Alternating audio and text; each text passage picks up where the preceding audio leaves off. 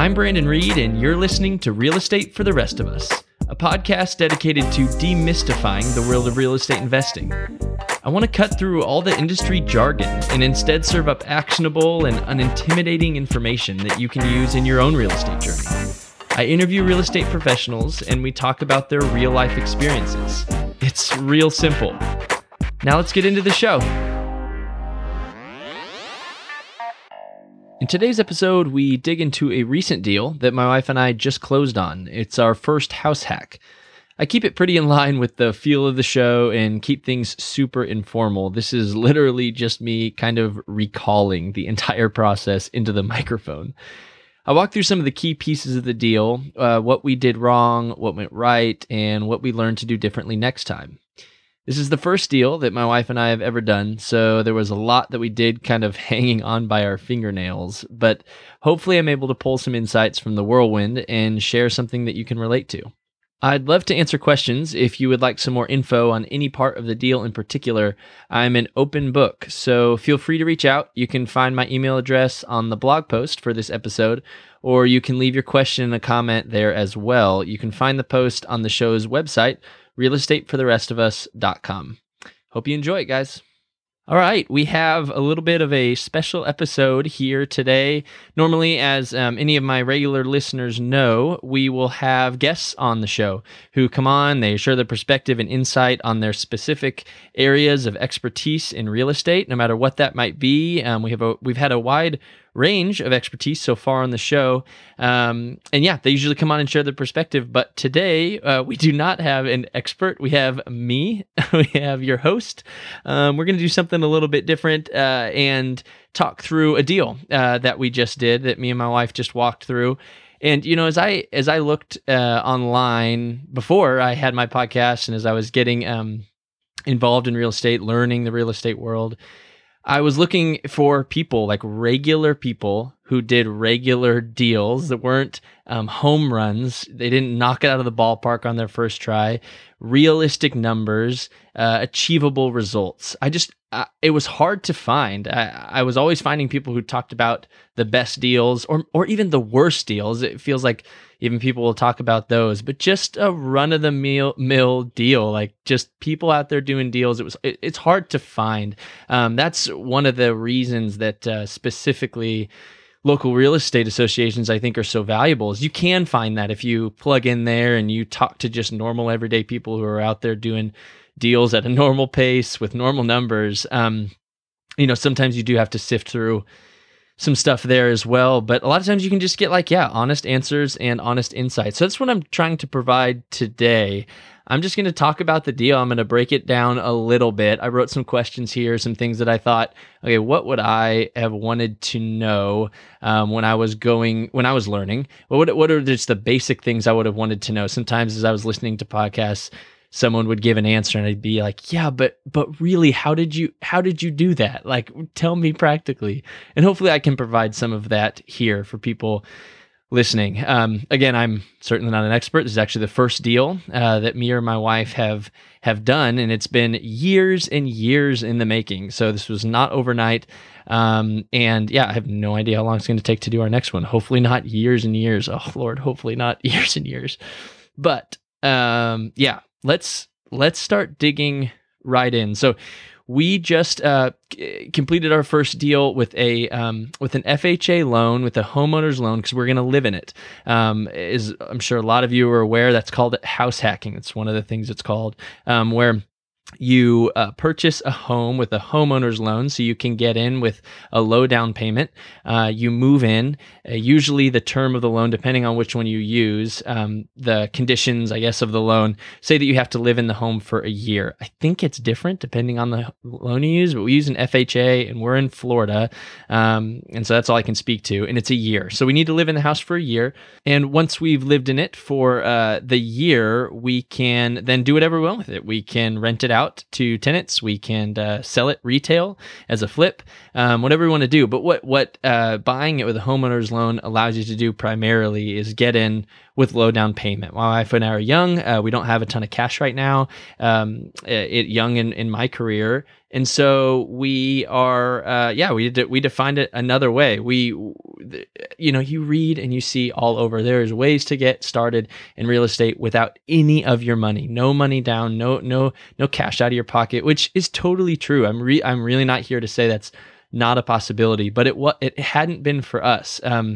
It is even in our area. We just haven't found success. We did so many of the strategies and different things to try to make that happen to try to make our deal happen with creative financing. And I'm sure in the future, I hope we can do some with creative financing, no money down, no money out of pocket. But we just couldn't pull that off for this one, or at least we hadn't yet. So we started looking. We've been renting we've been married for 6-7 years now, and we've been renting since we got married. To be honest, I was not in a hurry to buy a home. I wanted to do it the right way. I really wanted to get an investment property before I bought at least 2 or 3 investment properties before I purchased my own. But that didn't work out. So we just thought, all right, we were always interested in house hacking, to be honest, ever since we started learning real estate, I guess like 4 or 5 years ago. That just really appealed to us. So we started looking for multifamilies. That is a super powerful way to get involved in real estate, with the vehicle of house hacking. Is buying a multifamily. It just makes sense. You buy a multifamily, you rent out the unit you're not using. So let's just say a duplex to keep things simple.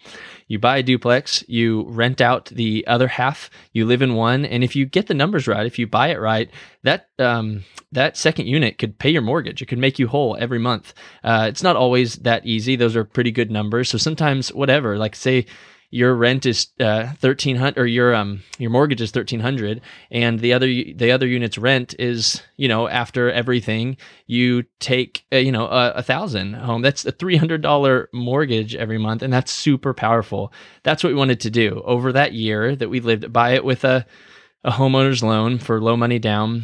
We would make money we'd stow away what we would be paying in mortgage every month. And then by the end of the year, we'd have enough for another down payment on another one. And that just sounds, I don't know, just makes sense to me. Sounds really powerful. And then the day you move out, you start cash flowing your unit.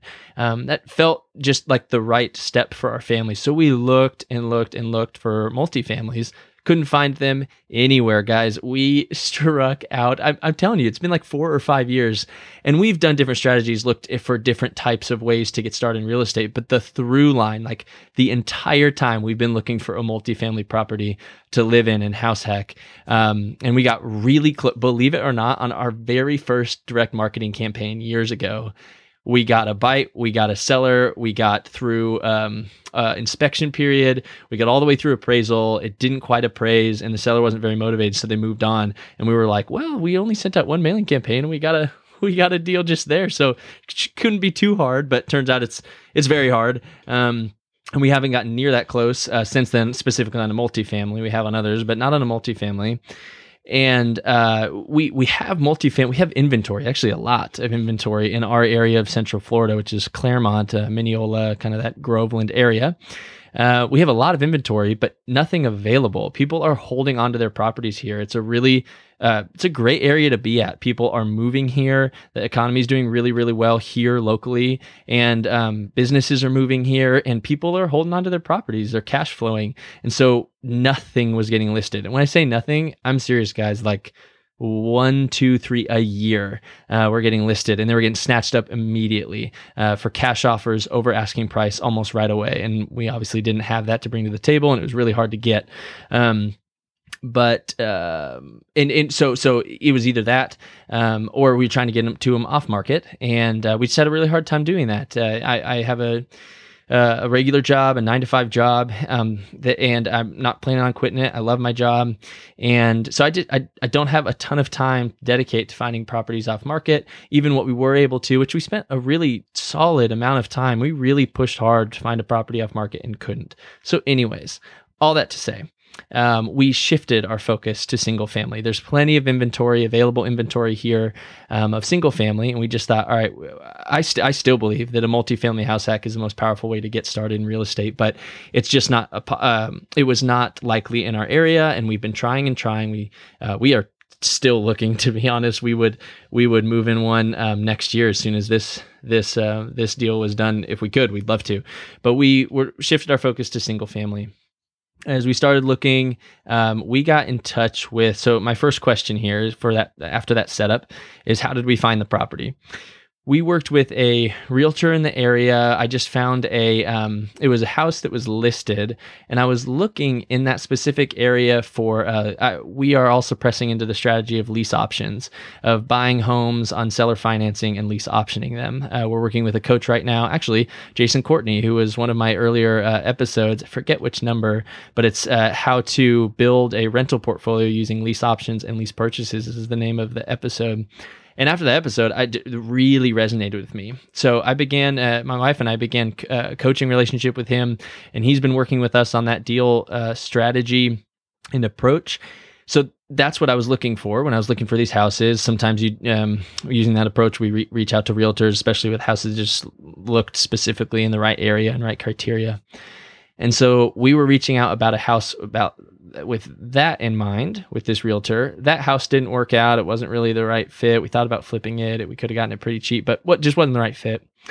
But he was a really nice guy, and it was kind of investor minded, was at least creatively minded. He has a really unique business that he runs with real estate. It's just a little bit different than your typical real estate agent. And so we built a good relationship with him, at least in just that first house. We just kind of hit it off.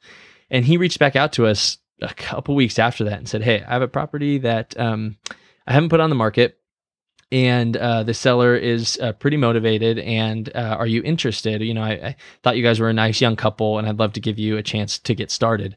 So we thought, well, let's go look at it. We looked up the address, and it was nearby and was in the area that we're interested in. So the price looked right to begin kind of off the bat. And in this area, things just are so expensive for the areas. It's tough to see something and right off the bat see good numbers. So we're like, all right, hey, that's promising. So he showed us. The gentleman who sold to us was recently widowed, and he was just going to move to the coast, sell his stuff, move to the coast, and just kind of wanted out. Very, very nice, very nice gentleman. He wasn't. I wouldn't say like desperately motivated, but he wanted to move on, and so was willing to just sell it for enough to make a certain X number of dollars that he had in his mind that he wanted to make in equity when he sold it. And so, yeah, we started continuing that conversation. We really liked the house. It fit kind of all of our criteria, and I'll go into more of that later, but that answers the first question. We found it with a relationship that we built with a realtor, and that realtor, he was acting obviously as the seller's agent, but we were representing ourselves as the buyer's agent. But he was just working with us, said, "Hey, I got a property. Before I list it, are you interested? Do you want to look at it?" So that is how we found it. Second question here is, what did the due diligence phase look like? So when we went and first looked at it, it was in pretty bad shape. There's a lot of stuff, just a lot of stuff. The pool was so green you couldn't even see like the first step in the pool. Literally couldn't see like 3 inches down. It was just in bad shape cosmetically, but the bones were really, really good. You could tell that right away. I think it was built in, gosh, I just bought this house. I should know this, but it's either 97 or 99. It's one of those two. And so the bones were really good. It couldn't be too bad for being that old. We knew electric would be in good shape. We knew plumbing would be in relatively good shape. And the roof was in really bad shape. It had been damaged 3 years ago in a storm, and he never got it fixed. So there's stains on the ceiling. And we just looking at the roof from the outside, I mean, I stopped counting at like missing 100 tabs on the roof. So it was in really bad shape. But so that was probably the worst as far as like core pieces of the house, but there wasn't foundation issues. We didn't see any major core issues in the house. So we continued the conversation. We offered, just to give you guys, just to be transparent and give you guys some of an idea of what kind of the deal was. And yeah, hopefully it's helpful to you. I'll go ahead and share the numbers, but the house, he was willing to give it to us for $210,000. The house we knew in its current shape would probably go for about $265,000. We knew if we fixed it up and got it nice over the year that we lived there, we thought $275,000, $280,000 would be pretty easy. And so that was super promising. I mean, those are numbers there. Now, granted, we want to buy and hold this. We don't want to flip it. We don't want to sell it retail. So we don't really care about after repair value because we're just going to hold it forever. But we still do because it's nice to know that you wouldn't be upside down if things went, south in the market and we needed to sell it. So there's plenty of space there for us to be more than comfortable. When we looked at the numbers for renting it, I'm not going to go into all of those details here, but we were in the black there as well. Like if we could rent it for this amount, and here's all our expenses and mortgage and taxes, insurance, all that stuff, we would come out in the black. Not a huge amount at the beginning, but obviously if you can get black, we were seriously to the point where like if you could get black at all, enough to, we're still talking about putting away for CapEx, still putting away, which is capital expenditures, the big stuff, roof, AC, electrical, some of the big stuff. We're putting away for CapEx over a long period of time. We're putting away for maintenance. So we're accounting for a lot of things that people normally, sometimes don't. They always should. And we were still coming out in the black. And so if we could just get that, obviously over time, with appreciation and loan pay down, that number would get larger. And so we just needed to start in the black. And we were comfortably positive. So we're like, all right, let's continue talking. So we went under contract at 210. We actually went under contract at 218 because we were asking for 8,000 in concessions, and he needed to get out of it 210 because with paying his seller's agent a certain, their amount, he needed to come out of it. I think it was like he needed like 202 and the seller's agent was going to take 8 or something like that. And so he knew he needed that amount. And so we just said, all right, well, we can get you that amount, but we need $8,000 in concessions. And so he did that. And that we needed more than that. But we that was as much as the FHA loan would allow. Apparently like only a percentage of the sales price were allowed in concessions when you use FHA. And so we asked for that, he gave it to us, and so we continued, we went into the inspection period, and we got a professional inspection done. And we had them look through all the major areas of the house. Nothing was, too concerning. Again, the bones looked good. The roof, we were most concerned about the roof and the ceiling and all the wood, in the attic and in the trusses.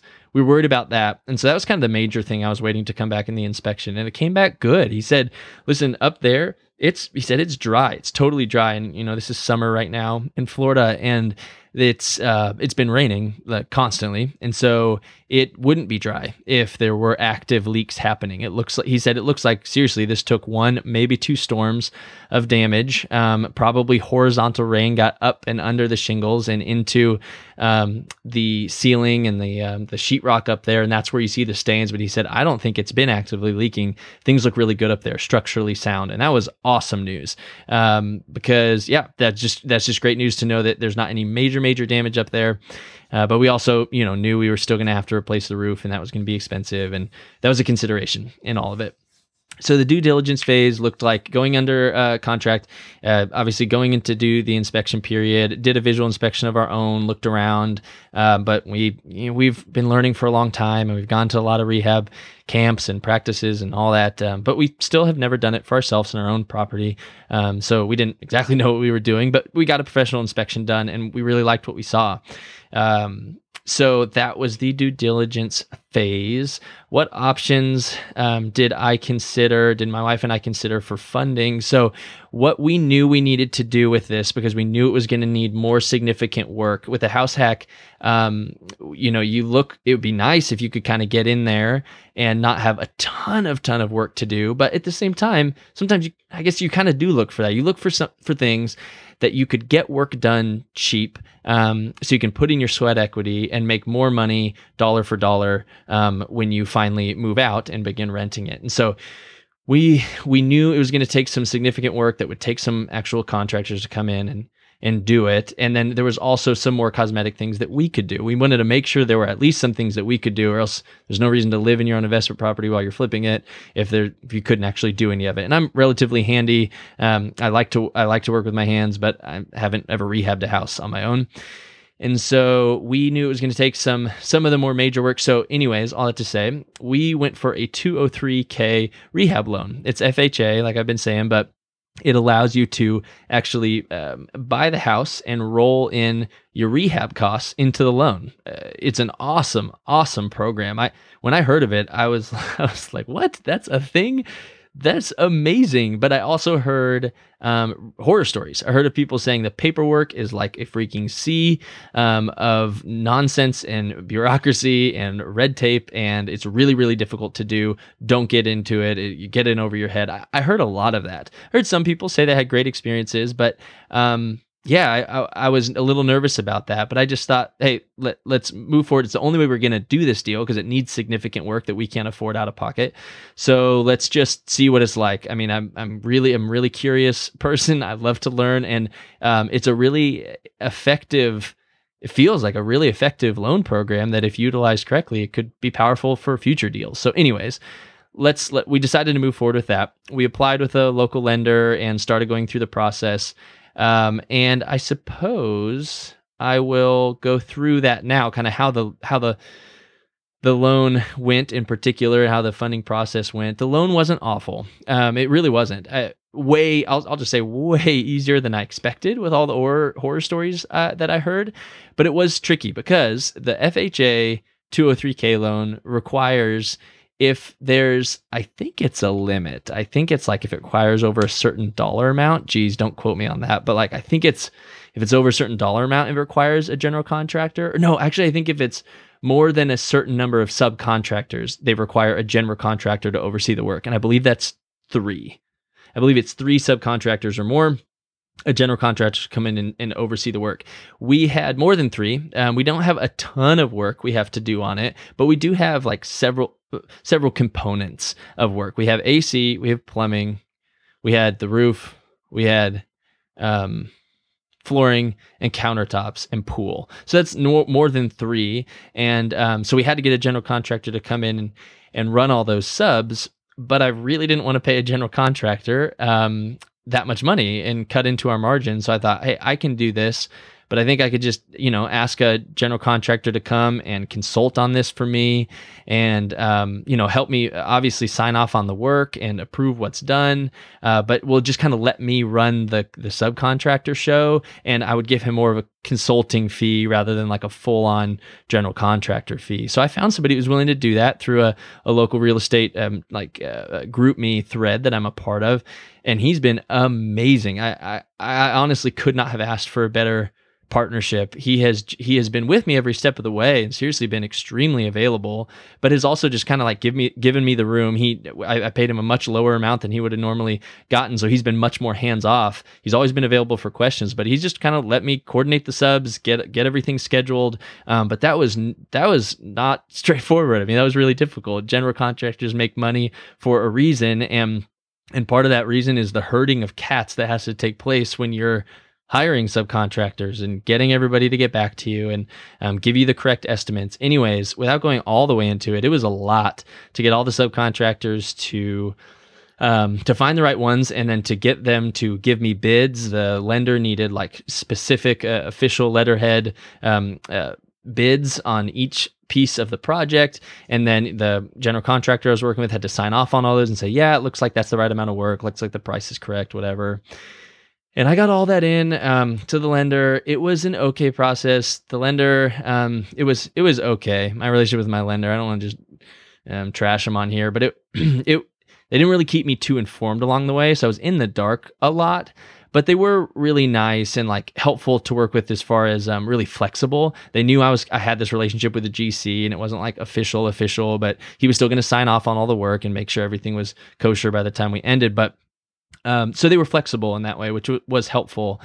And in the end, I got all the bids in, I got everything submitted, the general contractor signed off on everything, and it wasn't as red tapey as I thought maybe it would be. I thought I would submit the bids and I would get back a rejection like, no, you can't pay this much for this and this much for this. It has to be this and this and it has to be this percentage of this. It wasn't any of that. I submitted the bid and it was approved the way I submitted it. And I overshot a lot, because what you can do with an FHA 203K is overestimate, and then anything you don't use, they'll just roll into the principal of the loan.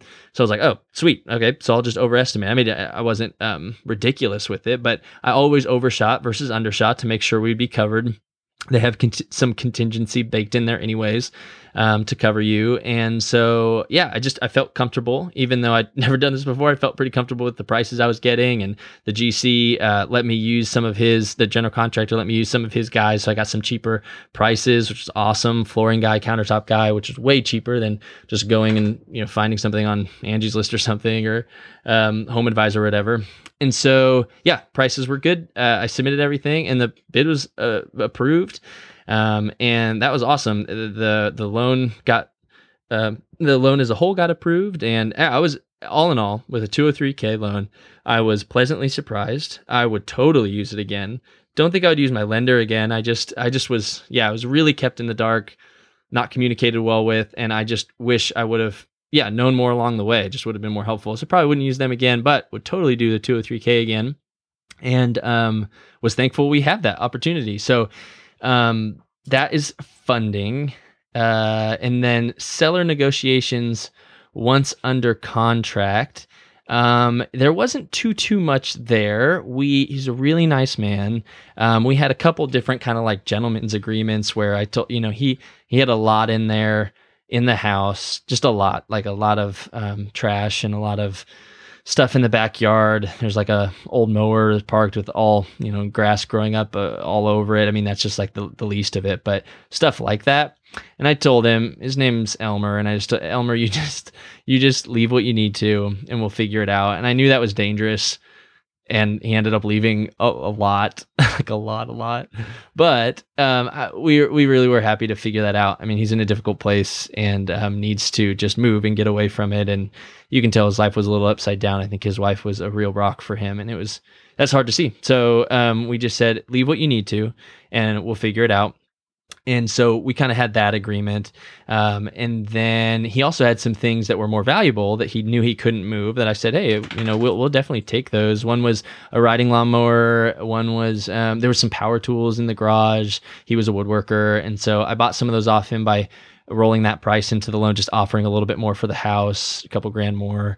And that was really straightforward. And then the biggest thing that we worked with as far as negotiations with the seller was, we found out that the roof had never been claimed. Insurance had never been claimed, and it had been within 3 years. And so we asked him, we were like, why didn't you claim? He said, well, the deductible is $5,000. I don't have $5,000.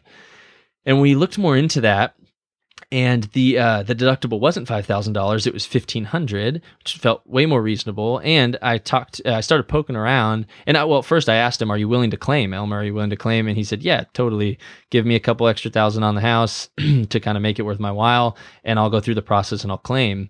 And I reached out to a couple different roofers, and one of them that I talked to said, "Hey, I can absolutely get you the money. Hopefully, get you enough money that it would cover your roof and your deductible, so you'd actually be zero out of pocket."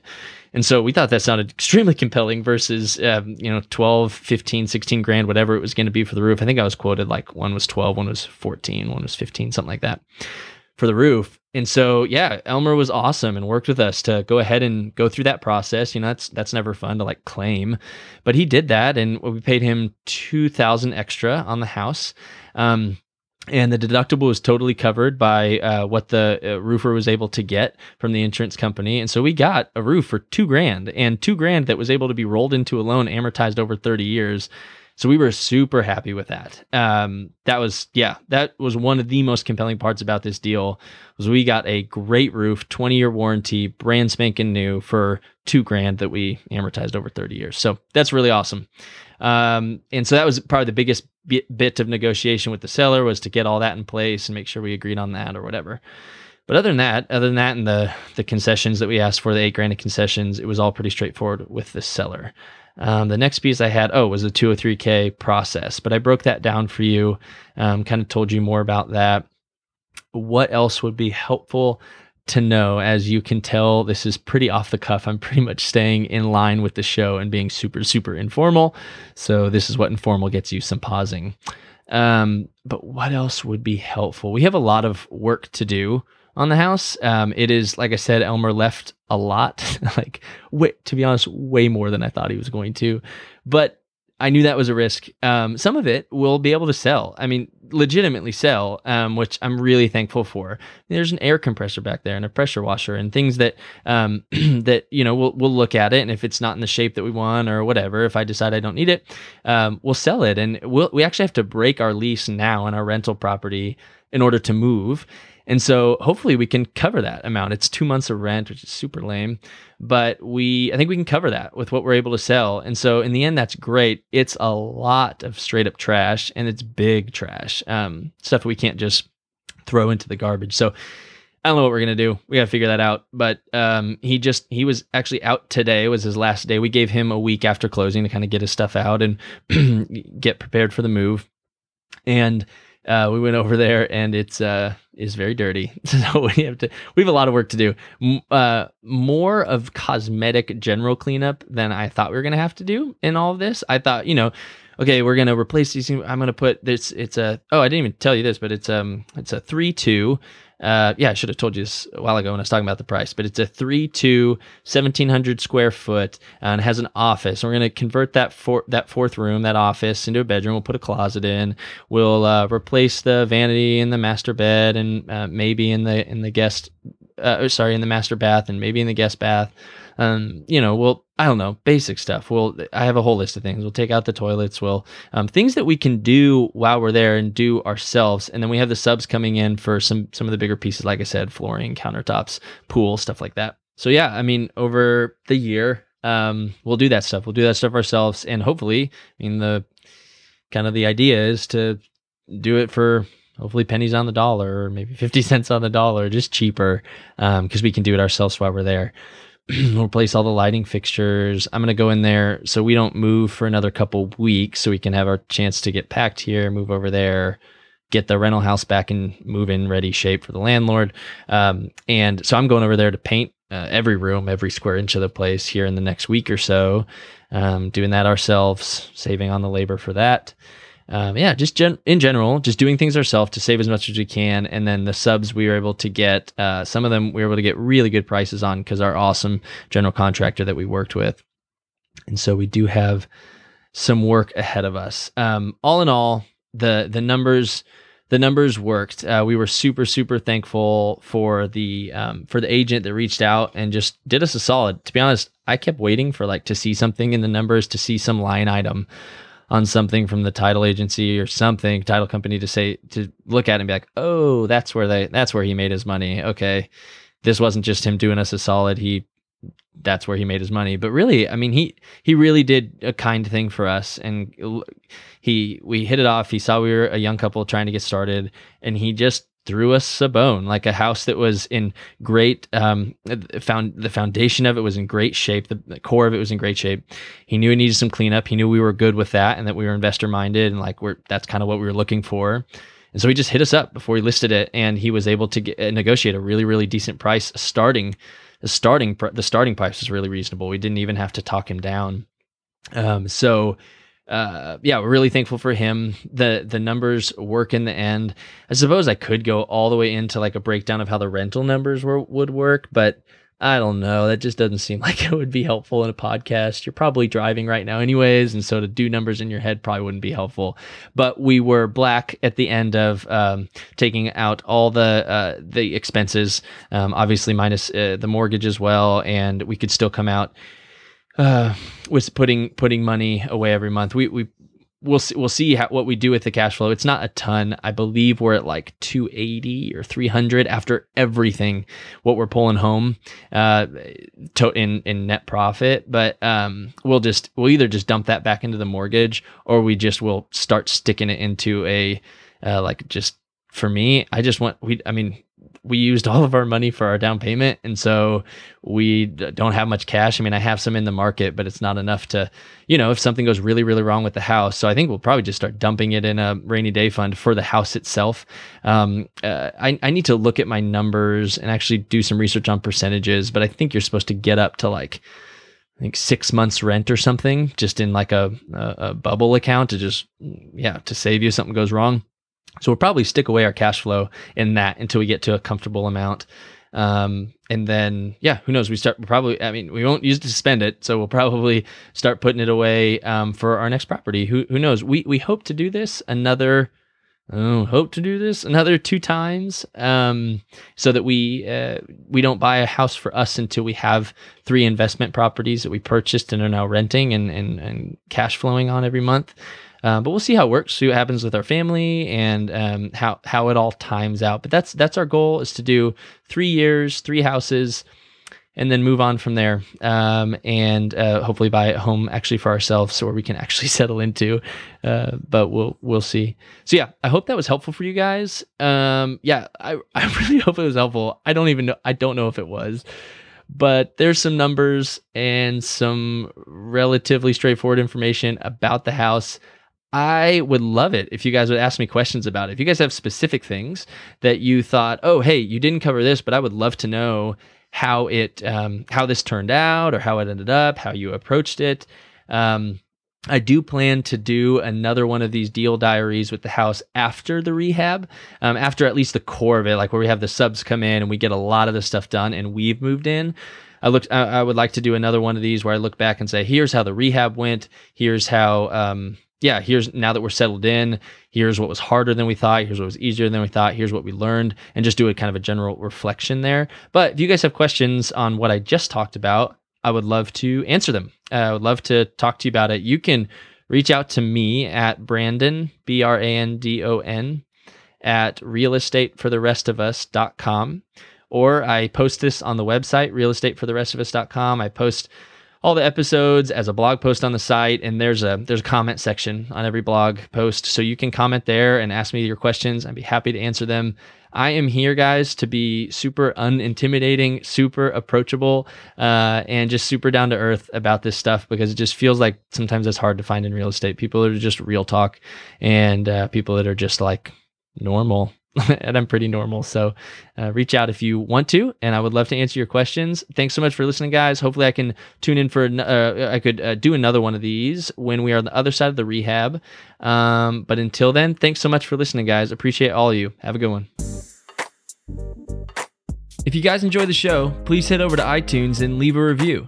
That actually helps a lot to get the podcast out there, as people are looking for helpful real estate investing resources online. You can also like our Facebook page to keep up to date with new episodes as they publish. And don't forget to subscribe through whatever podcast player that you use. If you have questions about a specific topic that we covered, or if you have a suggestion about another area that you'd like to see me dig into, or if you'd like to be a guest on the show, please reach out. I'd love to get in touch. You can email me at brandon@realestatefortherestofus.com. Thanks so much for joining me today, guys. One show at a time, we'll work to make real estate investing accessible for the rest of us.